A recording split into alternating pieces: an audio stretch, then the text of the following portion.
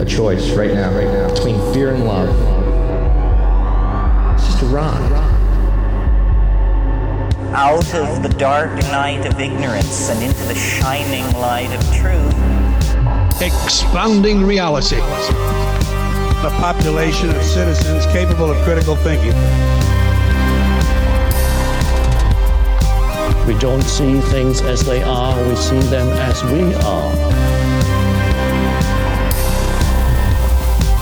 There's a level of reality where everything dissolves into an ocean of energy. We empower our experience by insisting on our authenticity. That's very profound. Very. Expanding reality. Welcome to Expanding Reality. I am your host, Brandon Thomas. On this episode, we have the psychic doctor, Dr. Ian Rubenstein, and he is going to tell us all about his story on this one. Full disclosure here, guys, this is going to be a two-parter. They will be released as close together as I can possibly manage, but I've already set up a second episode with him that we haven't done yet, so that's why you're getting this first one, which is his story. Guys, his story is fascinating. The synchronicities, the way that this man has just all of it pretty much laid out for the direction that he goes on, and we talk about this and his recognition of this a little bit later on in his story. So you guys sit back, enjoy this. This guy is fascinating. Look forward to more. We had a lot that we couldn't cover in this one, thus the part two. So without any further ado, guys, Dr. Ian Rubenstein. Ladies and gentlemen, extremely excited to present to you Dr. Ian Rubenstein. Welcome to the show, my friend. Thank you so much for joining us. How's your day going over there? Good. It's nice to be back speaking to you, Brandon. Yes, so we're gonna have a good chat today, aren't we? I am really looking forward to it. You are a fascinating guy. You've got just an incredible story, and I cannot wait to get into it. So my audience is just going to love you. So let's start with a little bit of background on yourself for the audience that might not know you just yet. Okay. So I'm a 66-year-old primary care physician. I work in London, England, so I'm a general practitioner, as we call it. I work in the National Health Service, which is our socialised healthcare system, which means that I look after, together with a bunch of 10 of us, 10 doctors and 3 nurses, we look after about 14,000 patients situated in northeast London. It's a mixed area, not a very well-off area. We've got areas of quite high deprivation, about 130, 40, 50 different languages spoken in our part of the world. And it's been there since 1984, so it's interesting. It's busy, very busy. I would think so, yeah, and especially with everything going on right now, no matter how you feel about it, something's going on, right? Yeah. So what got you into the medical field in the first place? Okay, so, it wasn't really, I guess it was partly because my father had rheumatoid arthritis. He was a London cab driver, and he had to, he couldn't work because of it. And I think that I always thought I was looking for the cure. But to be honest, I don't recall ever having any amazing feelings for becoming a doctor. But I guess the people around me could see that I was heading that way. I come from a large Jewish family, and every Jewish mother wants her son to be a doctor, though my mum says she didn't want me to. But certainly when I was at school, I was encouraged to go into medicine by my teachers. The reason why I chose medicine was because I was not really good at maths, and I was doing sciences, because in those days, if you were a boy, it was even though I was good at history and English, really, but the sheer power of science in the 1960s was so enthralling. It was like modern wizardry, and I was captivated by the moon landings, all this stuff. So I really wanted to go into science, even though I struggled with the maths. But I had the good fortune to be reached by a good maths teacher, a guy called Mr. Brewer, who got me through my maths exams. But it was never my strong point. So I ended up heading towards a degree, a biological sciences degree. And I wanted a job at the end of it because of the insecurities I had with my father losing his job. And a good secure job is becoming a doctor. It's biological sciences. That's my rationalization for going that way. But when I was at school, I was interested in all sorts of things, and one of the things that got my interest was consciousness, because I grew up in the 60s when people were taking acid and stuff like that. And I was never into that. And I always felt that as human beings, we had much more power than we thought we had. And I remember one of my friends, Alan Stockbridge, who was at school, he was taking acid, and I said, look, man, you don't need to do this. Let me hypnotize you. You can have a good trip, just using hypnosis. And I hypnotized him. He did. And after that, he told all his friends. And then I ended up having a load of school kids at school wanting me to hypnotize them. And it was quite funny, really, because I went to quite a rough school. And to stop myself being beaten up in the schoolyard at recess, I ended up working in the school library, which had the bonus that you could do your homework. So when you got home at the end of the day, you could just read or watch TV and not have to do your homework there. And I mean, I wore glasses. I was a bit overweight. I was geeky. And I was the most unlikely person to become suddenly this guru, because all of a sudden the kids started coming up to me and wanting me to hypnotize them. And it reached a point where there were long lines of kids waiting in line for me to hypnotize them. And you couldn't get down the school corridor. I mean, it was astonishing. What were some of the things that you would hypnotize these kids to see or do or anything like that? Like, well, why would you they name keep it. Coming back you to name you it. I mean, the very first person I hypnotized was a girl called Kathy, and I got her to imagine she had a steel rod in her arm. Then we got the school football captain to try and bend her arm, and he couldn't. So that was impressive. Imagining they were chicken. Yeah, I was about to say. I mean, you can imagine a child with that power and what they would do absolutely. Or making someone invisible, like so they couldn't see something, they try and sit in a chair and someone would be, I mean, stuff like that. That is one of the things I am fascinated with about hypnosis. I've heard of this doctor who called a daughter and father on stage, and he had like a watch, and the hypnotist hypnotized the father to think that the daughter was invisible. And then he held the watch up to her back, and the guy read the time or read an inscription on the back of it as if she wasn't even there. That is fascinating to me. How you just don't need somebody. Yeah, I don't think I've ever had that, but I did once, just as an aside, I hypnotized a woman. I was fitting in an intrauterine device for contraceptive purposes, and I used to use hypnosis a lot just to relax her.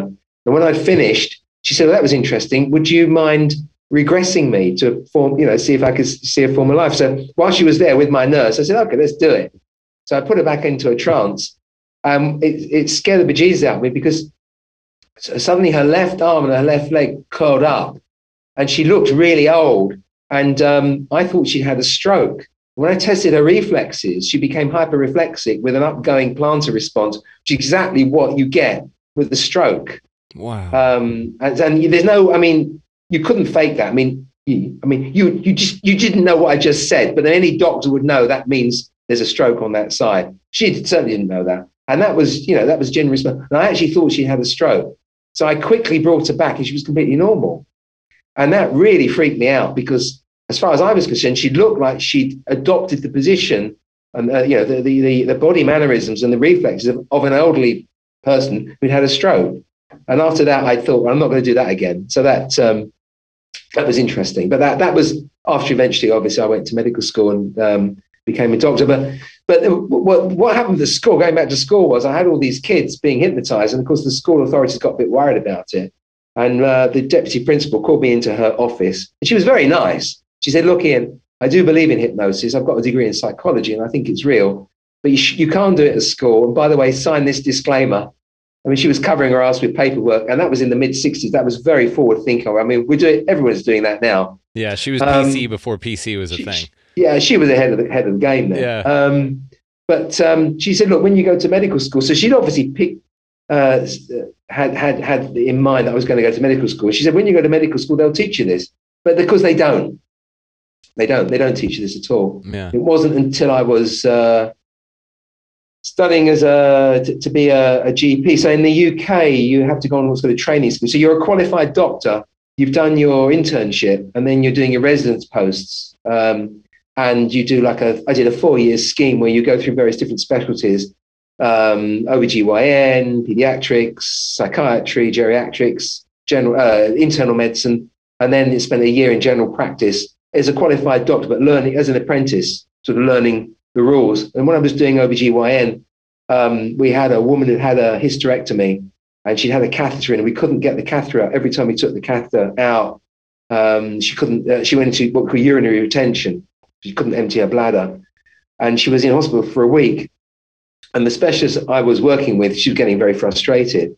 And I said to her, look, perhaps I could try and hypnotize her. And she said, well, give it a go. And I did, and it was fine. And the specialist was so impressed that she started sending me private patients. So after I did my OBGYN, I then moved into general practice for a year. And I was a general practice trainee, and I was the only general practice trainee who had a private hypnosis practice.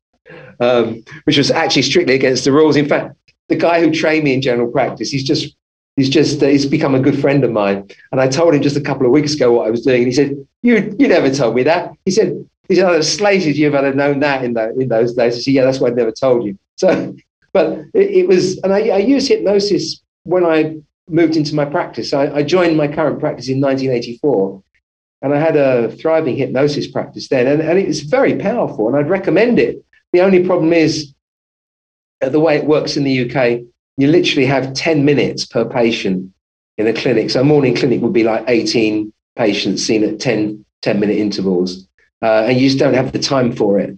So at the same time I was learning, I was training to be a GP. One of the guys in the practice when I was training, he'd got into acupuncture, and he taught me some acupuncture. So I incorporated that into my practice as well. And I've kept that going because with acupuncture, it's pretty time efficient. You can see 2, 3, 4 patients, put needles in, put them in a room, see somebody else, leave the needles in for half an hour, and I get good results with that as well. But it's not traditional Chinese acupuncture. That's what I call barefoot acupuncture. It's a few conditions like migraine, back pain, arthritis. There's certain standard points you use, and there's plenty of that in medical practice to keep you going for ages. By the way, I mean, this is something I offer in addition to my patients. We don't actually get paid for this. So the way it works in the UK is you're given a salary. So a part of what you do is based on how many vaccinations you give or how many smears you do. But on the whole, you're given a salary. So you're pretty much given free rein. You don't have to worry about the money. We don't charge our patients. There's no money exchanges hands. Patients don't have to sign up with an insurance company. So they come and see the doctor, and we do what we think is needed. And if you want to do a bit of extra, that's up to me. Doesn't cost the patient anything. So there's literally no money changing hands here. And the way it works in the UK, because I know a lot of you in the US don't really understand how it works. So when you want to see a doctor, you will go and see your registered doctor. So everybody's registered with the practice. You don't see a specialist direct.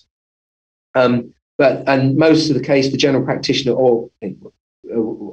which is what I am, which is known as a primary care physician, would deal with pretty much everything.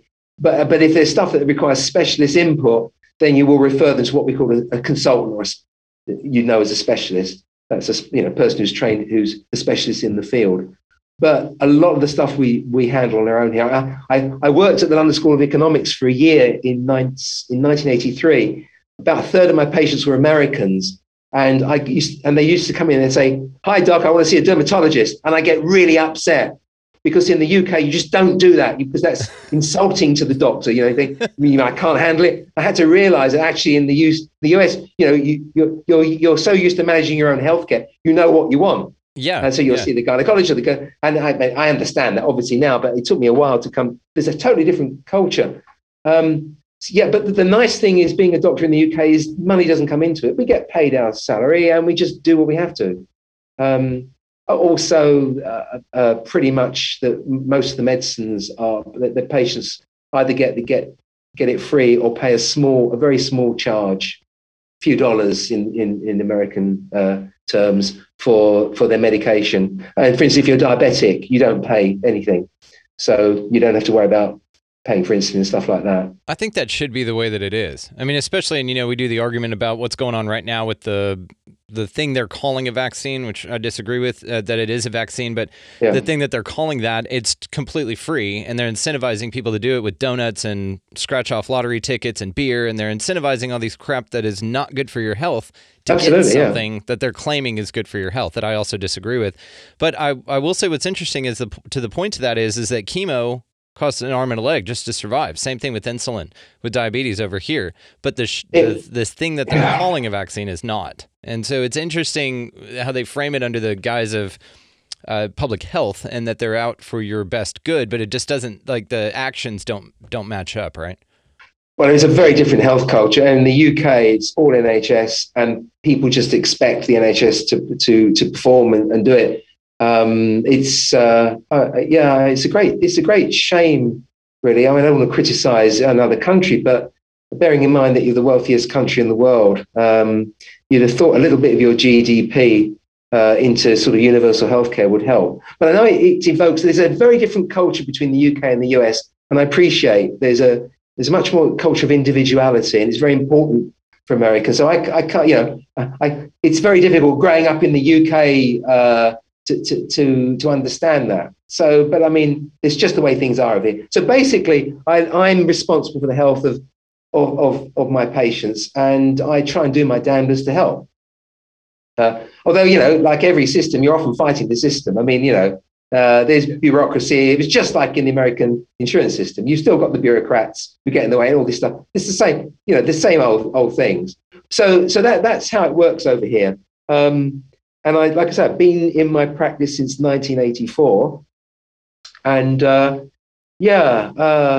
it's serious stuff. So you can imagine how lucky I am to be in a practice where, when I started going psychic, so to speak, and beginning to think that I was possibly in contact with people, speaking to the dead, that my partners, were very, very understanding.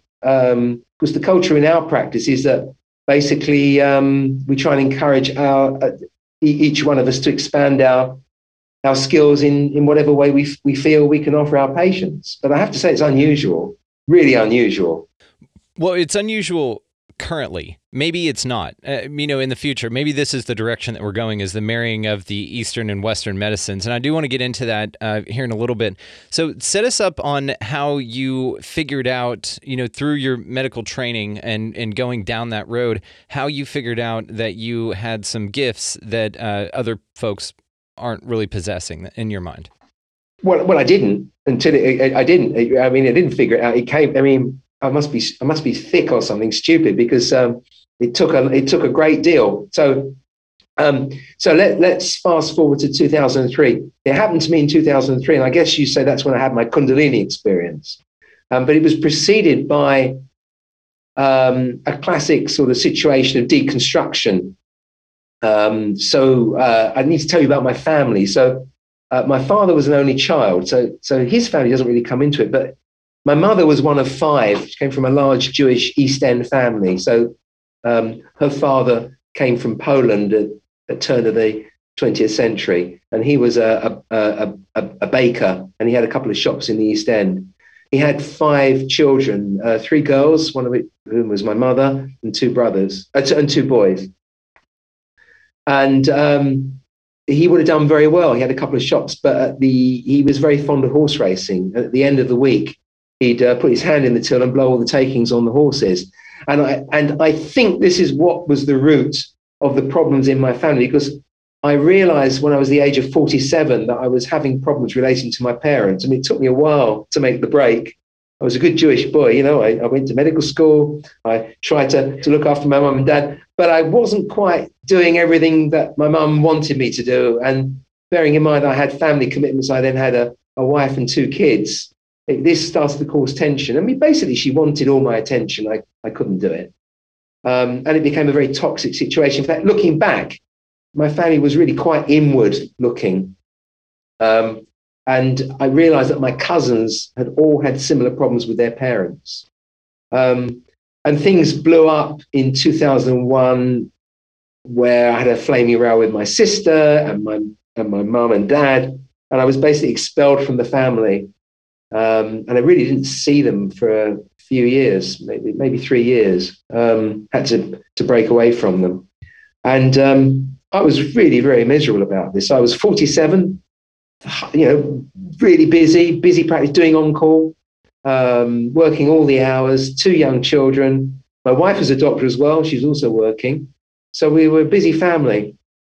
And I was literally on my knees, and I was in a terrible state. I mean, to the point where my wife was reading books out loud, passages from books on toxic families to me, so I could understand what I was going through. And so there I was at the end of a busy morning clinic in my health centre, and the last patient of that morning was a guy called Keith Bishop. Now, I'd known Keith for about 19 years by then.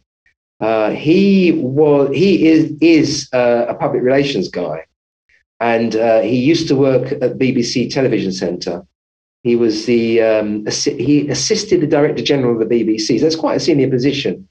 But he came from a working class family like me. In fact, he was born. His family lived in the area where my practice was, and he'd always felt like a fish out of water. That he was sort of in the wrong place, pretty much like I did, because I always felt that in the medical field that I shouldn't really be there because I didn't come from that sort of background. No one in my family had even gone to university at that stage, or no, that's not true. I mean, my cousins had gone to university, but my antecedents hadn't gone to university, and none of them had been doctors. I mean, they were basically from Russia, Eastern European Jewish immigrants fleeing the ethnic cleansing in Eastern Europe in those days. So we were kindred spirits in that way. And whilst he was setting himself up in his PR company and going through all that, I used to spend some time of an evening, if I was on call, I'd see him in my office, and we'd go. He'd talk about his life, counselling sort of thing. Really, he didn't know a lot about me, but I knew a lot about him. So we had quite a good relationship. So this was the 4th of July, 2003, my personal Independence Day, when it all kicked off. So Keith was the last patient of my morning clinic, and he tends to be a bit late. He's a bit unreliable, is Keith, really. He's a lovely, lovely man, and I owe him a lot. But he works in a field where it's all a bit lovey-dovey, and they say one thing and maybe it doesn't happen. I mean, he works in the showbiz field, but he's very entertaining, and he always tells me some interesting stories about showbiz when he comes. So he hadn't turned up, and I thought, well, he's not going to turn up. I'll go out. I had some house calls to do. I'd like to go to the gym and go for a swim, in the afternoon. I tried to get up out of my chair, but I felt something pushed me back down. Tried again, something pushed me back down. And as I sat down the second time, my phone rang, and it was my receptionist, Carol. And she said, Mr. Bishop's PA's been on the phone. He's at the local station. He's sorry he's late. He'll be there in 5 minutes. Can you hang on? So yeah, I'll hang on, but I'm not going to hang around all day. So he came into my room. He was red-faced. He was panting. Yeah, he was out of breath. He'd run from the station, and of course I had to take his blood pressure, so I had to give him time to calm down. So he sat down in my chair, and I thought he was just going to tell me a few stories. He started off telling me some stories. He looks after a few famous people, and I thought he started to tell me some stories. Then he looked at me quizzically and said, "Hey Doc, I've got this man here. He says he's your grandfather, the one you never met, and he wants to tell you something." And I thought, the first thing I thought was, that's interesting, because I've been thinking about my grandfather, because he was the grandfather I never met, my mother's father.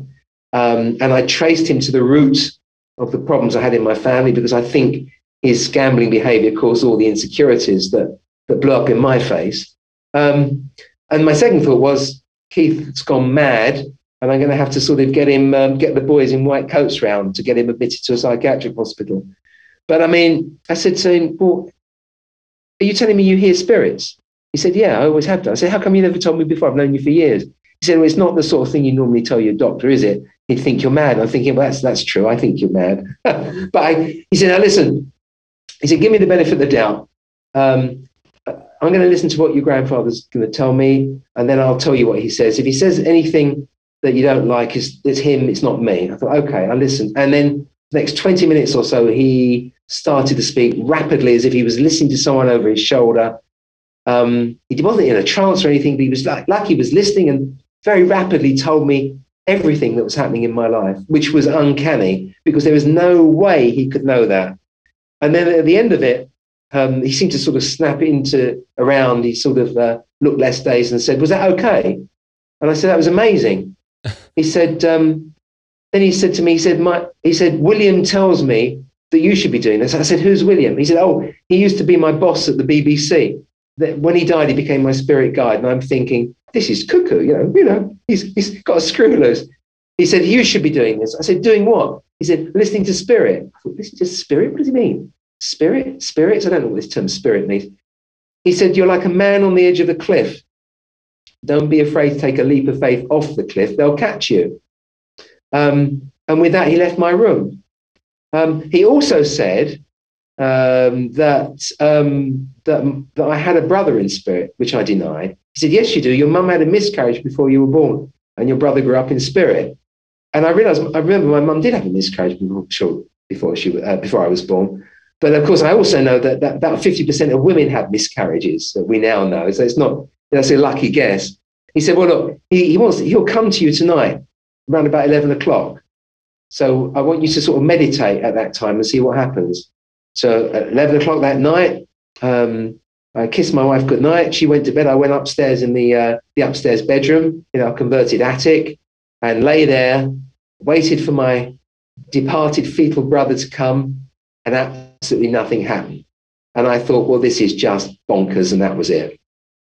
Totally dismissed it. But then the shit hit the fan. The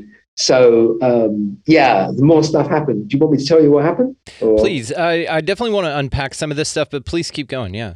Okay. So the first thing that happened was I had this weird dream. Now, I mean, it's just a dream, weird dreams. What are weird dreams? But I was at my, again, it's doing with my family. I was at my aunt's house, and she used to give she was very well off. She used to give lavish dinner parties. And I was sitting at a long white table, a table covered with a nice white tablecloth, sitting opposite my cousin Carol. And for some reason in my dream, she was trying to, she's a psychotherapist, and she was trying to refer me a patient.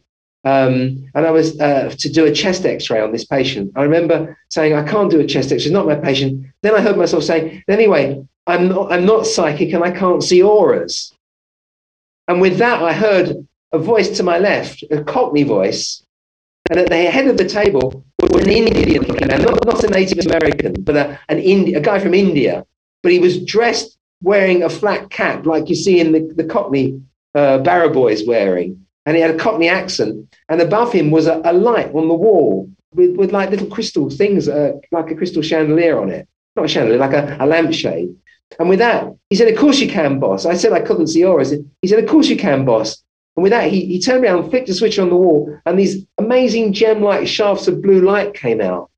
And he said, "What do you do with all that blue?" And in my dream, I heard myself saying, as if I'd known all along, but I'd temporarily forgotten, "I give it to people." And I just woke up crying. Wow. To the point where I woke my wife up and told her this dream. I said, "Do you think I'm going mad?" And she said, "Well, you've always been a bit mad, but don't worry, I still love you." And she went back to sleep. But I knew that whatever was going to happen, she would be with me on my journey. But that was just a dream. But other stuff started happening. What else happened? Oh, Did you start seeing auras after that dream? No. I can't. I have had experience where I've seen auras, but no. I then ended up going to what happened the next time? Yeah, I then ended up going to a party, another family party a few days later, where the first person I spoke to told me she'd grown up in a haunted house. And I just thought, this stuff's too much. I don't want to hear this stuff. It's just, it was disturbing me. There'd been other stuff which I couldn't remember, but I'd been disturbed by these weird coincidences. So I remember saying to my wife, "I'm not speaking to this woman. You take over. I'm going to go and get a drink." So I went into the kitchen to get a drink. And then there was another door leading to another garden. And as I walked out into this other garden, and a long distant cousin from mine called Rose, her name was Rose, was sitting on a swing bench. And as I walked out into the garden, I overheard her saying, "I used to be a spiritual healer, but when my kids were born, I had to give it up." And I stopped. And I said, "Rose, I keep on bumping into all this stuff. What's happening? I never came across all these talk before." And she said, "Oh, that's simple." And she said, "They want to work with you." said, what do you mean they want to work with you? She said, well, she explained that when doctors and nurses die, they go to the other side, as she believed, and that they often want to help to carry on working on the earth plane, and therefore they'll pick someone and try and work with them if they're open to it. And I just said, well, I don't know, I'm not into all this stuff. She said, well, she said, if they want to work with you, they'll find a way. And I just found it a bit disturbing at the time. And then what else? I mean, other stuff happened. I walked into my room one day and threw my keys on my desk. I went to do a house call on a patient that was just around the corner. And as I left my room, I felt a blow to the back of my head and heard a voice. I literally heard a voice saying, pick up your car keys or they get stolen. And I didn't. I thought this was crazy. I walked to the patient's house, did the house call. When I came back, someone had taken the key from my desk and got into my car. Now, what happened was that it was in the surgery, the doctor's car park, and there was an apartment block opposite, and someone had seen a shifty-looking youth pressing the keys and trying to get into my car, seeing which indicator lights flashed, and she'd phoned the practice, and they chased this youth away, but he'd run off with my car keys, got into my car, probably taken my prescription pad, maybe some drugs, and my mobile phone. So I had to report this to the police, obviously. So I had to go. There's a police station across the road from my practice. And when I went in there, I had this weird incident with a policeman there. Well, he wasn't a policeman. He was a civilian, what they call it. There's the Metropolitan Police in London. They have police officers, but they also have civilian staff there. And he was dressed in the civilian staff uniform. And I had to report this crime. And he asked me my date of birth, and I told him what it was. He said, oh, you're a Leo like me. And I said, oh, are you into all this new age shit then? He said, yeah, I'm a psychiatric nurse at the local hospital. I'm doing a degree in spirituality. I'm just doing this job to earn a bit of extra cash. So I said, well, you'll be interested. I heard a voice telling me my car keys were going to get stolen. So with that, he said, well, we were meant to meet. He slapped his hand on the desk and said, I'll give you a reading. And with that, he drew out a pack of cards from his desk.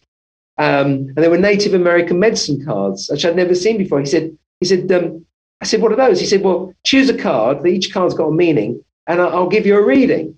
And I thought, well, this is crazy. I'm in the twilight zone here. I'm in a police station trying to report a crime. I'm getting a reading.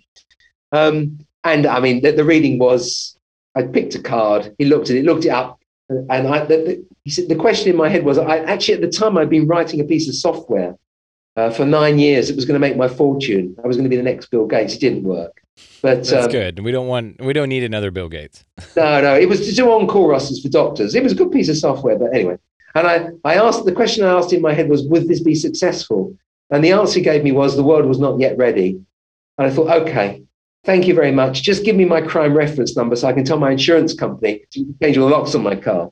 And as I walked out of this police station, I had the weird feeling that were I to turn round, he wasn't going to be there, And I went back to the surgery and told my receptionists, all the girls I worked with and my colleagues there, and they started whistling the Twilight theme, Twilight Zone theme, So I felt I'd crossed into this weird world of odd coincidences. Eventually it was my wife who helped me. So, and this is where I need to go back in time. So let's go back in time. So I had this really, really strange thing happen to me when I was 19 that I sort of put to one side. So I was at University of Nottingham, where I trained to be a doctor. And my best school friend, Nick, had gone to the University of Leicester. So Leicester and Nottingham are very close, about 30 miles separate. And I used to hang out with Nick a lot. I used to work really hard when I was at Nottingham. And then I used to go and party with Nick because Nick was doing physics and his degree was much less onerous than mine. He actually used to run a discotheque. So he had lots of friends and they had some pretty wild parties. I got to know all his friends. So it was the first summer 1974, the first long vacation. And we'd all ended up back in London, back in our houses. And I was at Nick's house with my sister, and his girlfriend Felicity was staying over for the summer vacation.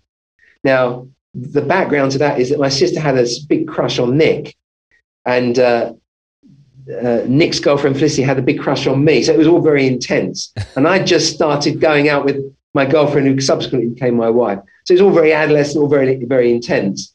But to our credit, we never took drugs. We never smoked anything. We were clean. I mean, we weren't into that sort of thing in those days. So we were just drinking coffee and hanging out and just talking and laughing and joking. And I was sitting opposite Felicity, and Nick was sitting next to her. My sister was sitting so she saw our profiles. And I was obviously enjoying the attention I was getting from Felicity, no doubt about it.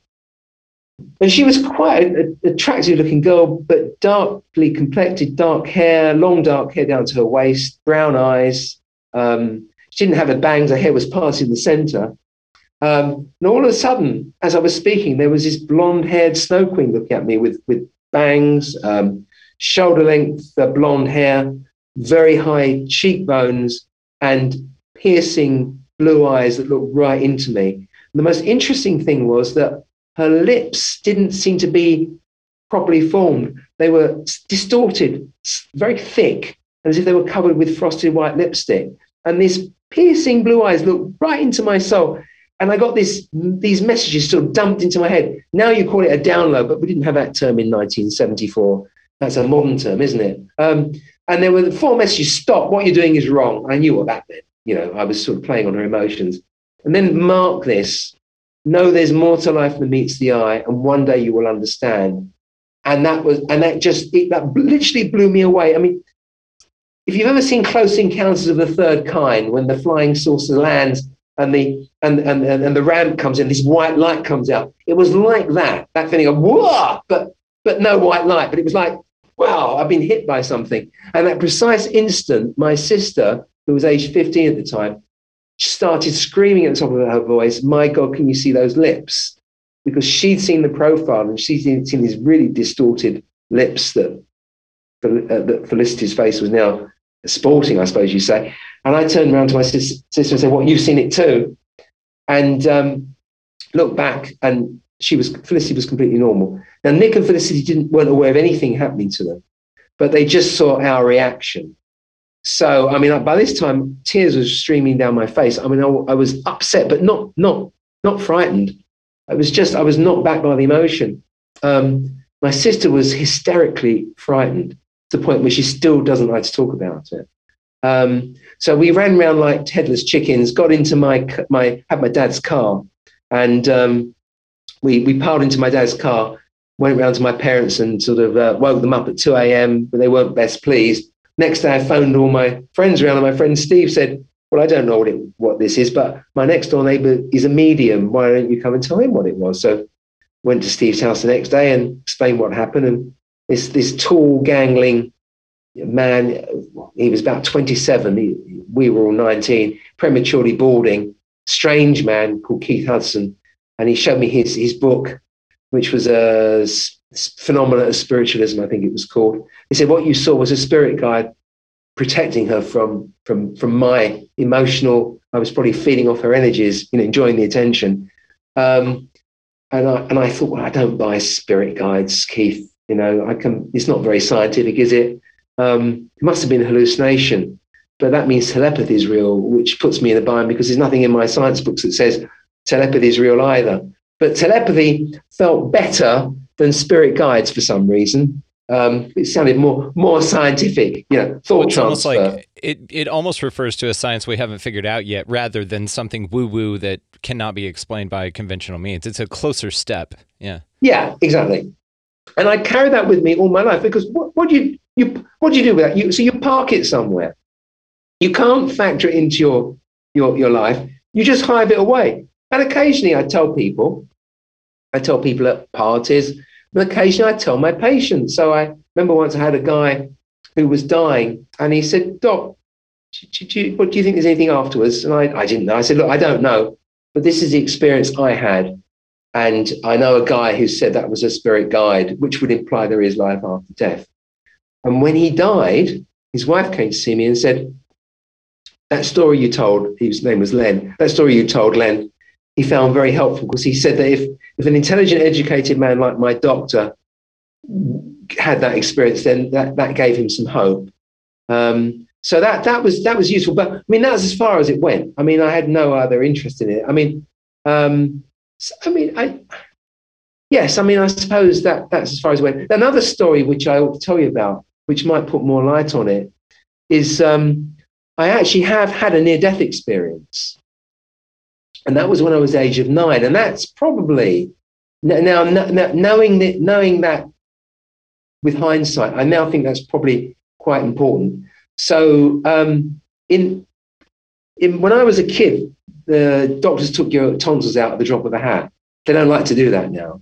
But, and I scuppered myself really because, like I said, there was some abnormal illness behavior in my family. And I pretty quickly figured out that if I had a sore throat, I got off school, my mum tucked me up in bed. She made me tomato soup and a buttered roll, which seemed a lot better than going to school. So I used to pretend I had sore throats. And eventually it reached a point where I had so many sore throats. She took me to see the doctor, and the doctor said, "You've got to have your tonsils out, mate." So that was it. So there we are. I ended up having my tonsils removed. And that was a pretty minor operation. But I was age 9. I was in hospital. I had my tonsils removed, but I started bleeding from the operation. When they take tonsils out, they literally cut them out, and they cauterize it's called the tonsillar bed. But it didn't take with me, and I was swallowing a lot of blood and vomiting up blood. And I remember being really ill and vomiting up a lot of blood. And I lost a lot of blood. I wasn't ill enough to the point where I needed a blood transfusion. So I couldn't have been that ill, but I was quite ill. And I had to have another operation where they cauterized it a bit more. Again, not a big operation. But anyway, it took a while to get hold of mum and dad to come and sign the consent form for the operation. So it took a while. So I remember being anesthetized. And then I remember finding myself in a tunnel. But I was at one end of the tunnel.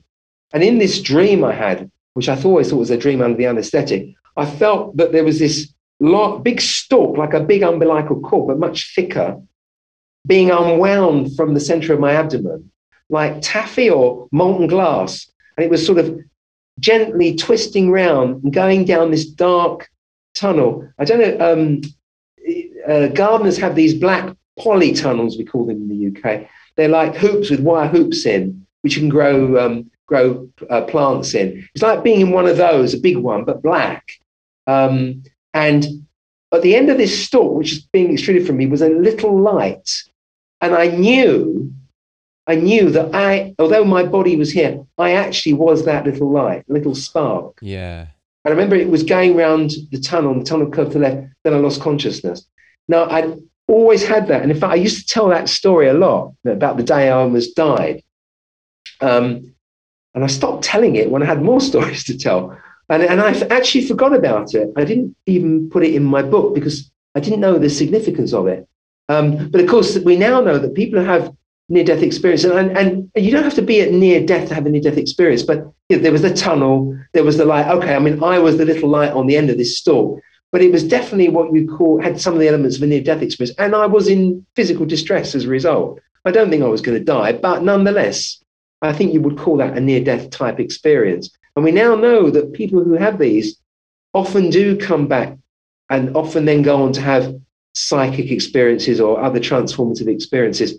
So maybe it was that. And an interesting echo from that is that took place in the hospital where I subsequently did my specialty training, So I mentioned where I did my OBGYN and all that stuff. So when I was doing OBGYN, when you were doing emergencies, you'd have to sometimes do what's called a DNC, where you scrape the womb of a woman who's maybe she's got some bleeding thing, just to stop her bleeding. That'd be done under a general anaesthetic. It's quite a simple thing to do. Even me as a junior resident could do that when I was on call. I wouldn't have to get my boss in. So one evening, a woman came in. She'd had a baby. She was still bleeding. She needed a DNC. I phoned the operating theatre, booked the theatre, booked the anaesthetist. And as I phoned the theatre staff said, well, the theatre, the normal theatres being decorated, there's a different theatre. I'll show you the way. Someone came to get me to show me the way. And as I walked into this operating theatre, I said, I've been here before. I just knew. And it was like I'd been hit over the head with something. It was at a house. And I said, I've been here before.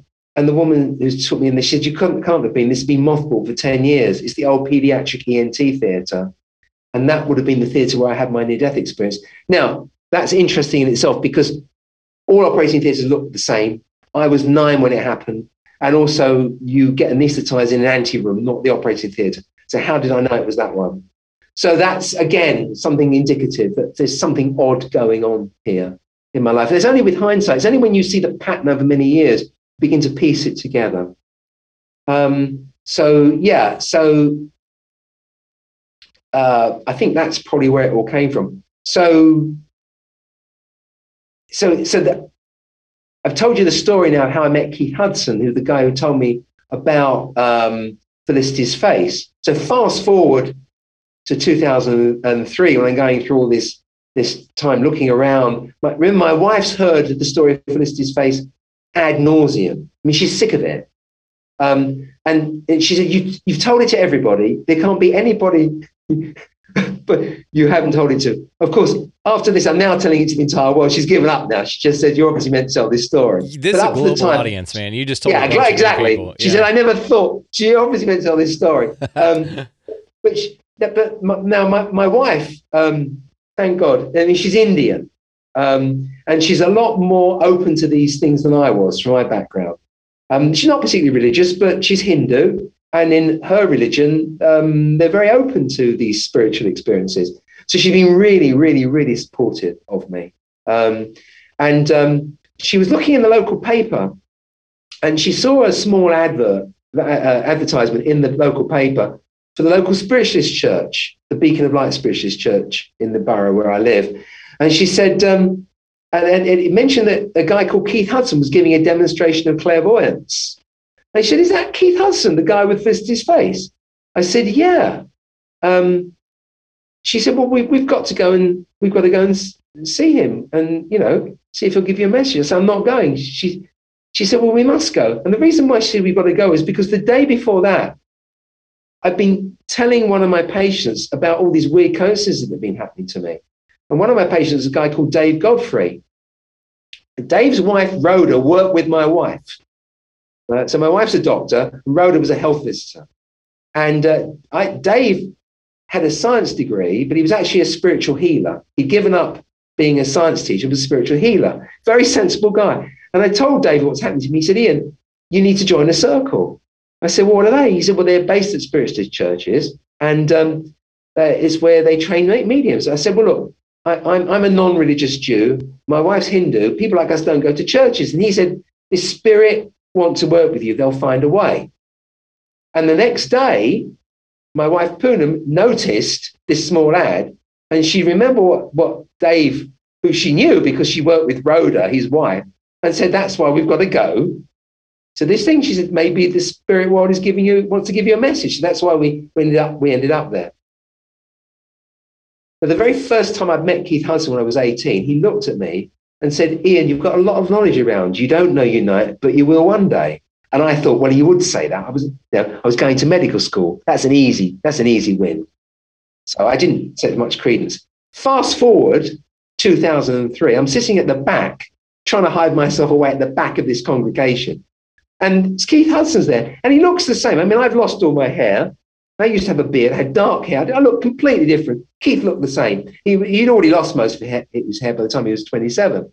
And it was obviously the same man. And he gave everybody a message, fair clip, about 30 people in the congregation. He gave everyone a brief message, and he came to me. I sort of tried to make myself look small.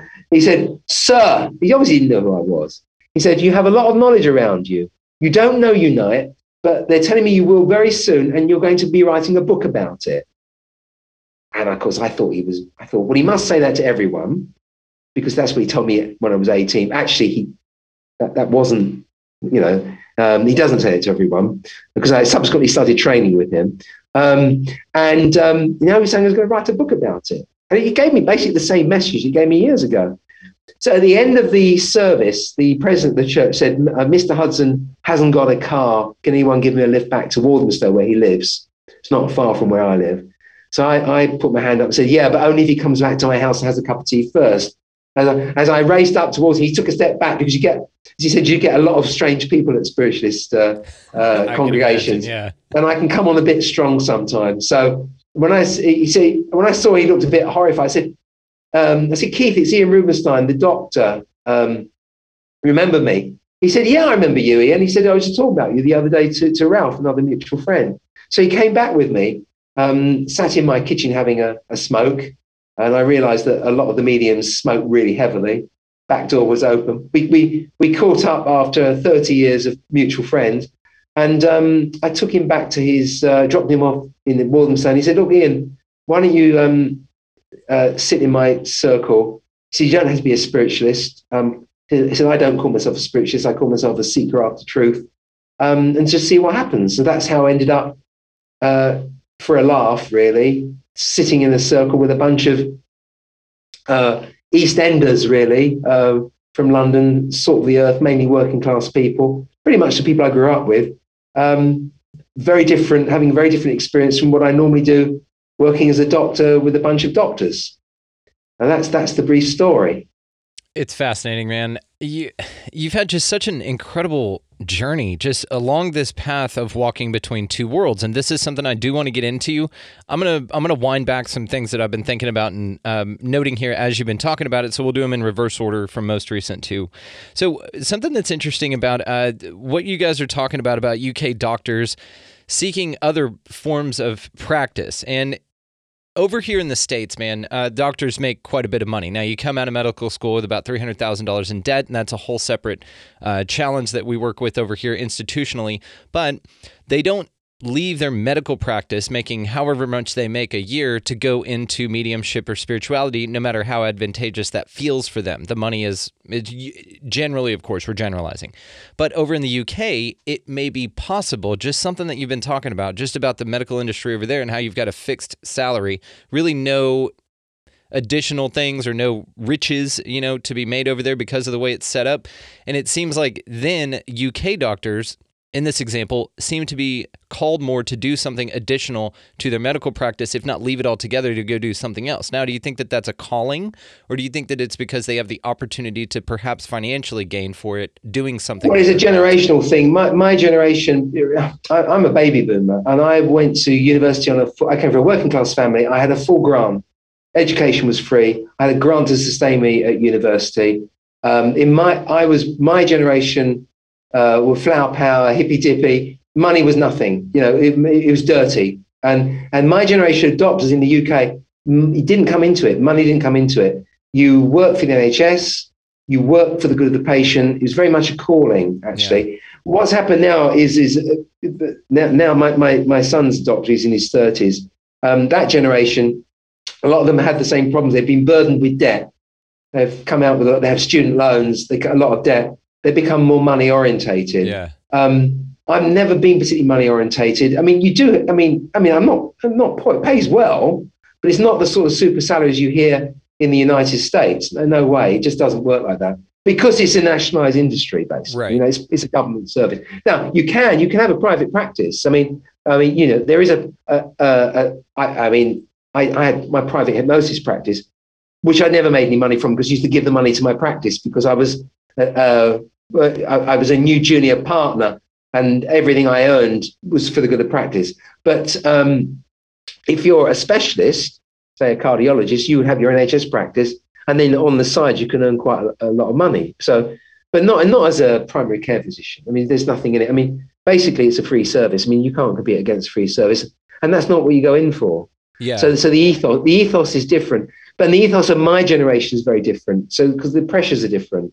This is a good point. The generation versus, I mean, even like you said, what your son's experiencing now. And, it's interesting because there aren't a lot of doctors here, even if they have power, again, we're generalizing, that leave their practice to come, in their minds, take a step down or a pay cut if they are money motivated. There are some doctors who get discredited and disbarred for doing things that are way more acceptable where you're located. Because if somebody tried to hypnotize somebody in a medical office, they'd lose their license. It's not a recognized science. It's pseudoscience. And this is something I do want to touch on with you because I'm very interested in it. So let me ask you about Felicity's face real quick before we move on to the next one. So did she shift into a completely different person, or was there a second face overlaid on hers? That's a really good question, Brandon. I don't know, because imagine you're looking at someone and all of a sudden there's somebody else there and it only lasts a few seconds. The interesting thing is so Keith Hudson loves old books. He's mad about books. He's got this largest collection of old spiritualist books going way back to Victorian days. And of course, I got really into that. I started reading a lot of them. He gave me a lot of books to read. And one thing I realized was that the old spiritualists talk about the ectoplasmic buildup. Yes. So they saw a lot of this physical stuff, which we don't see so much now. But they would say that the ectoplasm will build up from the ground upwards, and the face would solidify from the top, the figure, and then the lower bit would take time to solidify. Now, that was being mentioned in a couple of books I read. I remember thinking, well, that chimed with what I saw, because the upper part of the face looked normal. The lower part was distorted. Yeah. So whatever was happening, it didn't have a chance to form. But I didn't see any mist forming. It was instantaneous. You're right. This is what's interesting about it. Yeah. And then also, I've sat in transfiguration services and seen mediums say, and they say, oh, look a bit Chinese-y, or there's a bit of a Native American there. And I've never been convinced, but this was in your face. This was like this absolutely Nordic, blue-eyed, looked straight into you. There was no doubt about it. I mean, having seen that once, I mean, if the CIA said, Ian, we're going to wipe your mind of all your experiences, all your weird stuff, what's the one you want to remember? That's the one I remember, because it is the most stunning. I haven't ever had. It's most stunning because my sister witnessed it as well. Right. No, it was corroborated. So it's corroborated. We both saw the same thing. Yeah. No, it's just interesting because it then lends to the idea of, okay, well, did she just do that or did the spirit guide just change into that form so you could see it? Was it accidental? Was it something energetic? Okay. Like a response to the way you felt, right? I think. Well, I mean, have you ever heard? You've heard of the Enfield poltergeist case, yes, haven't you? Yes. So, once it started getting known that I was a doctor in Enfield, then my practice covers that area it happened in. So word got around the medical field that I was interested in this stuff. And one of the doctors who was friendly with my wife, she worked with him. He looked after one of the guys who researched the Enfield poltergeist case in the 70s, a guy called Maurice Gross. And he said, why don't you come round and I'll play you all the tapes and tell you what I saw at the Enfield poltergeist case, as you're interested in this. I spent some time with him. And when I told him what happened with his face, he said to me, I think, and I didn't tell him I was training as a medium. He said, Ian, I think you and your sister are undeveloped mediums.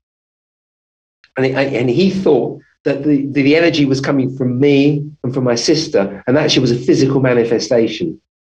It was probably her spirit guide, he thought, but it was using our energy to manifest. But I've never done anything like that before, and I don't know. But that was his theory. And this is one of the most interesting things about your story. It seems like a lot of people who can do things like this that aren't, it's not considered necessarily extra. It's just normal to them, like super normal or supernatural. They consider it natural. It's not a big deal. But what's interesting about your story in particular is how other people around that are tapped into this field have been telling you that you're tapped into this field, and it took other people telling you for you to realize it yourself. It wasn't the entities speaking to you as well. You and I have some similar things in common in this. Number one, we're both drop dead good looking. The other thing is that we've both had very similar experiences at similar times. I run into this a lot. I speak to a lot of mediums and people who are not connected at all who tell me, hey, your spirit guide's here and wants me to tell you X. And I don't experience that way. I'm also not a medium, and nobody's ever said you're basically just like a medium that doesn't know it yet. That's not the point. The point is other people have to tell me things that they can see that I can't, but that benefit me whenever it's uttered. So it's either a placebo effect, and maybe that's the way they operate, just in subtlety, which is acceptable. Another thing that was interesting is your 2001 family break. I went through the same thing in 2001. We were different ages, but a couple years apart. But I went through the exact same thing, man. So another thing that you'd mentioned that was fascinating to me is ghost doctors that then talk to you, but encourage you to do more holistic or Eastern medicines rather than physical treatments that they themselves. I haven't had that. Well, I mean, I haven't heard them speak to me. Okay. Maybe they've been encouraging me. I don't know. I haven't had that experience. I have had experience with spirit guides, though. Some really weird stuff.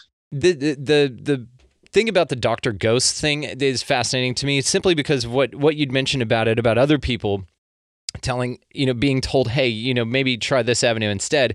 And it's almost like these doctors who were doctors in their physical life, then move on, then gain a better understanding or a little bit of clarity, and then institute that rather than the stuff that you are taught in medical school or anybody's taught in medical school. This is what's so interesting about you in particular, is that you walk between worlds. And I'm curious to know how you adapt between both practices, because they seem to be at odds with each other. But have you found a way to marry them together? Yeah, I think well, it's difficult. First of all, you've got to understand is that I haven't given up my medical practice. Right. I would never charge for mediumship or anything like that, and I wouldn't do it. I mean, I like being a doctor. I mean, I've got to think about retiring. I mean, I've reduced my hours, but I'm actually still doing 7 days a week. That's another question. I won't burden you with that. The big problem, of course, was being struck off.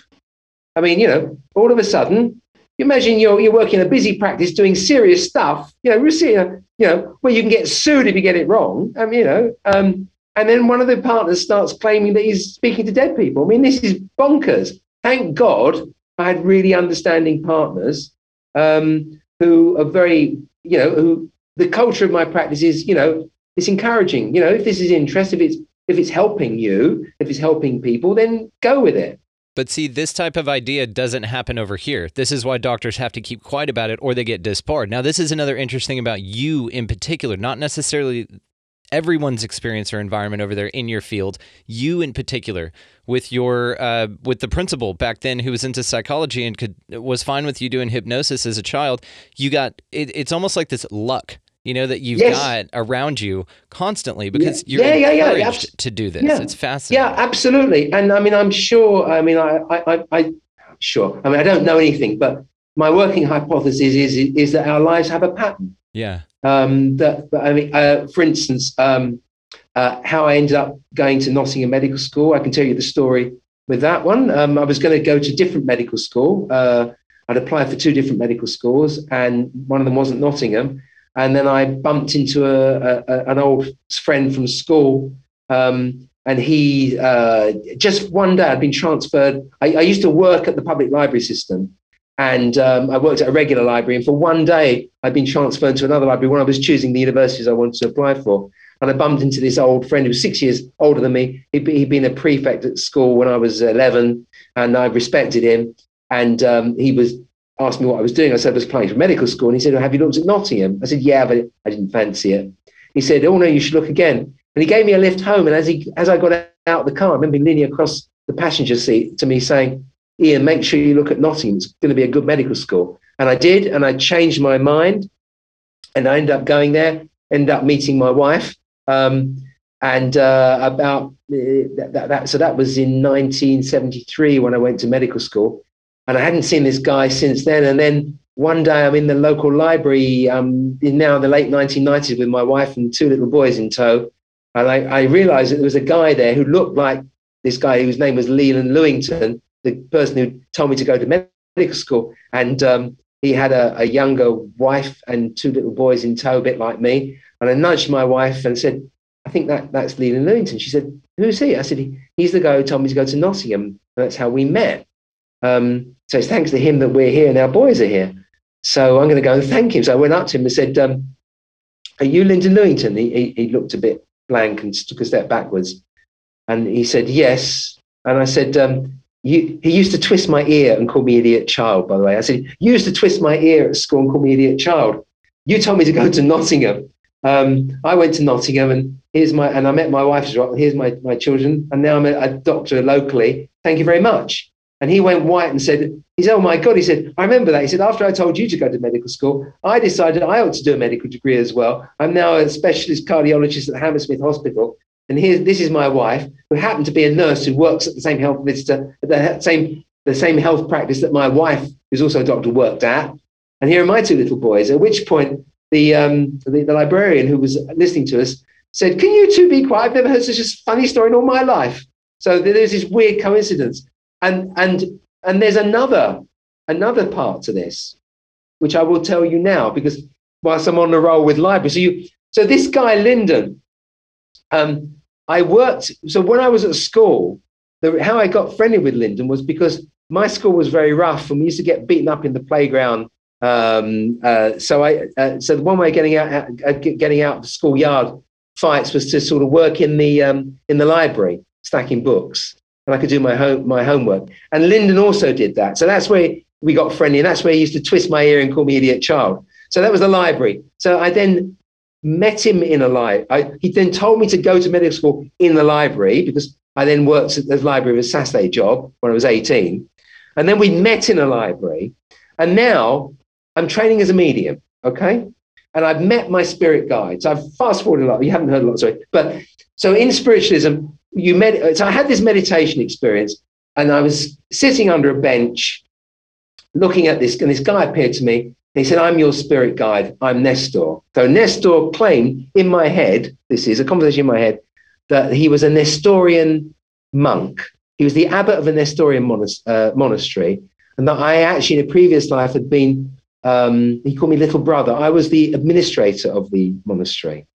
And I'd been as a fussy little monk who liked everything to be prim and proper. And he explained to me that that's why I like office equipment. That's why I like computers. That was a hangover from that life. Because believe me, I mean, all my life I've been fascinated by office equipment catalogs. I'd get them and look through them, like staple machines. When I was a kid, I actually had a whole office. I had headed notepaper, everything. I just made it up. I still love that sort of thing. Who else looks at office equipment catalogs, and enjoys it? So he said, that's where you get it from. He said, in fact, that's why you chose to be reborn into this century. Which I thought was a really crap reason for being reborn. I'm just here for the office supplies, guys. I'm just here for the office automation. I mean, it's bonkers, isn't it? But maybe he's right. Anyway, so I'm having this internal conversation, and it's driving me nuts, because up to this point, I've been giving fairly simple messages within the group of people I was trained with, which I'll tell you about in a minute.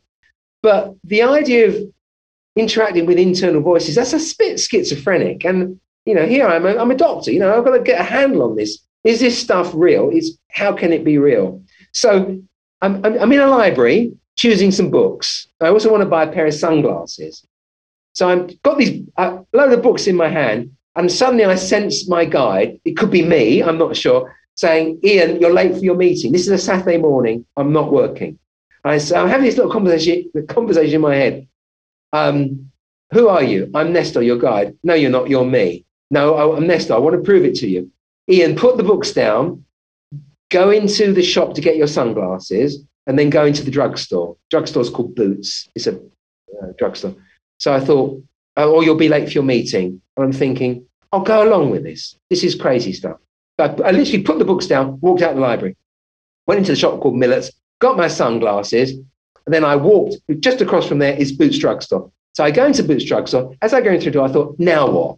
And as I walk in through the door, there is Lyndon Lewington. No way. With his wife, Kay. Absolutely. And I look at him and he looks at me. I said, "Lyndon." And he says, "Ian." I said, "Lyndon, what are you doing here?" He said, "Just filled out a prescription. What are you doing here?" I said, "Well, I came here because my spirit guide told me I was going to meet you there. Well, not you, but actually I was going to have a meeting. And it turned out to be you." And his wife, Kay, looked at Lyndon and said, "Lyndon," as if it was this guy. I realized I was looking like a complete stupid idiot. So I said, "Nice to meet you, Lyndon. Nice to meet you, Kay." Span around on my heel and went out. And that's it? I mean, how the hell does that work?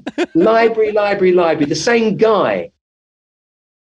I mean, I just don't follow it. I mean, you mentioned the word coincidence, and I would. It's not coincidence. Well, this is the thing, right? I it's a think put-up job, isn't it? Right, and this is it, right? It's not. It's synchronicities. Now, something that you're saying about spirit guides, I've got a lot to say on that. But I am fascinated by the level of synchronicities that your life has embodied. Now, if you look back at it, everything having to do with the library, well, that's where knowledge is found. I mean, that's you're in a sense of, and what's interesting too is all of your correlations to higher consciousness or high strangeness have occurred in a place with books, with knowledge, where you're supposed to get this Western style, knowledge from, not this Eastern hippy dippy stuff. I've never noticed that. It's a very good point, Brandon. It's interwoven, which is very interesting. And what, again, you have this life of, if anybody doesn't believe in soul contracts, just have a conversation with you, because you have the most laid out, synchronistic, but again, and you're only about a year and a half older than me, but you've had a good amount of time to pay attention to these types of synchronicities, and you've got the eyes to see when something's significant in that way and not simply accidental or coincidental, which is what I find interesting and fascinating. So I have way too much stuff to talk to you about on this episode. I think that I am definitely going to have you back, because we have some deep dives that you and I need to go into. But just due to timing, there is one more thing that I want to talk about before we wrap it up. And then you and I are going to schedule another one of these, because you are fascinating, man.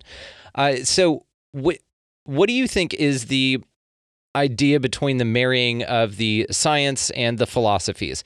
Because you have been given a very left brain education, but you've always tended towards the mysterious, rather than you are extremely dialed into it or not. It just seemed pretty ancillary to you. So again, it speaks back to the fact that it's not supernatural, it's just pretty natural. It's just something that happens, and that you're pretty dialed into it. So what do you think that is? Do you think that that's the next step for medicine, like actual medicine is where we start getting a little bit more holistic?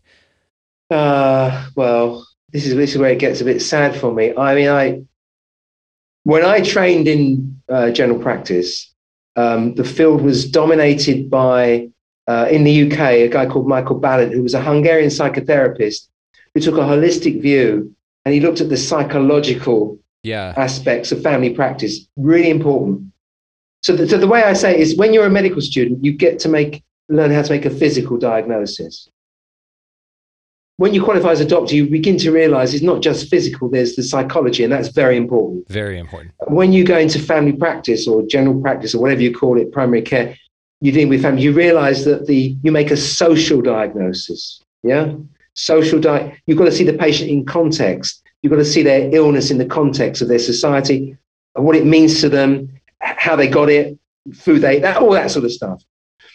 And then I began to get into what I would now call a spiritual diagnosis. Now, that's not, by that I don't mean I'm using pendulums to diagnose, and there's an energy thing. I'm not. By that I mean I search for meaning. Yeah. So the next phase is, what does this mean to the person?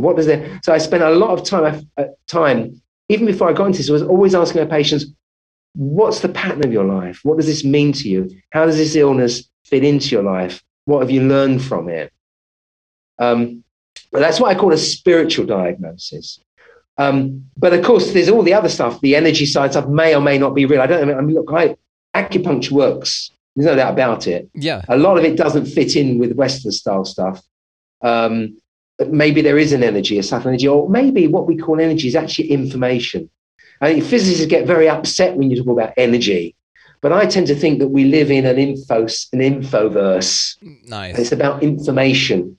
And we could talk about that. I mean, we had a brief discussion when we first met about the idea of your user interface into reality. Yes. So, I don't think we've got the concepts. Personally, I did hope that when I ended up speaking to dead people, because I do get messages, we haven't talked about that, but eventually I ended up putting in messages from seemingly deceased people, and using that as bereavement counseling, and it's very, very powerful. I did hope that that's something I could introduce more widely into medicine, but I'm afraid certainly the way medicine's going is going very, very scientific and technical. I love science and tech. Don't get me wrong. I love science. I like the technical sides of it, but eventually that will be done by a robot or an AI. And this is the point, right? Is because it does seem to be more automated and more technologically centric. So they're doing this for a number of reasons. Maybe it is to not truly diagnose. I mean, and like I said, you and I have a long conversation to have about medical industry. I think that this episode is wonderful because it's set up your backstory and it's set up where you are. And I am really looking forward to diving into these deep concepts with you the next time that we speak, because now we've laid that foundation. Yeah. So Like I said, I have a ton of things that I want to talk to you about because it's rolling around in my mind, your leaps of faith. I mean, everything about how this is all connected. So let's do this. I'm going to leave everybody on a teaser, and then you and I are going to schedule another one very soon. Like, let's get this in pretty quick while this is fresh. As far as time goes, though, let's wrap this one up for today. So if you don't mind, tell my audience where they can find you. We're going to leave them on a big cliffhanger, but the next episode we have, we're going to go balls deep on it. Okay, well, if you just Google my name, you'll find it. I've got a website. It's not the best of websites. I don't really maintain it very well, but this is my book. Website. I think it's quaint. It's perfect. You've got the videos from your spiritualist church, and it's brilliant. Oh, well, if you just type in Ian Rubenstein or Dr. Ian Rubenstein, you'll find it's www.drianrubenstein.com. But there's my book, Consulting Spirit, which outlines my journey. I will now turn that off. What can I say? It's my journey. I'll link to your website for sure, so that everybody right. can find you there. But guys, stay tuned because him and I are really going to go into it next time, man. Ian, I can't thank you enough, man. This has been wonderful. Your story is fascinating, and we are just getting the tip of the iceberg here. Really looking forward to the next one. Okay, nice to see you. We'll get together again soon, Brandon. Thank you for your time. Definitely. Thank you, sir. Okay, cheers. Absolutely fascinating guy, absolutely fascinating story. So stay tuned for part 2, guys. It will be released pretty soon here, but go show Dr. Ian Rubenstein some love. He does some incredible work. He is, if nothing else, he's got a wonderful heart and he's got an incredible story. So go down in the show notes for all of the ways to find him, and that's how you can do it. So as far as this show goes, guys, you can find us at expandingrealitypodcast.com. That is where the links to all of the socials will be found, as well as the YouTube video of this will be linked directly from there as well. Patreon's over there, and y'all know how that works, so thank you so much for your contributions. You guys go out into your week this week and get out of that left-hand lane. Do something nice for somebody else. Pick up a piece of litter. By nice, I mean just buy somebody a cup of coffee. Hold the door open. It's not hard. We live in a society. Let's enjoy each other out here. If you take nothing else from this show, guys, go out into your world this week and every week, and y'all just be good to one another. Thank you so much for listening. We'll see you next time.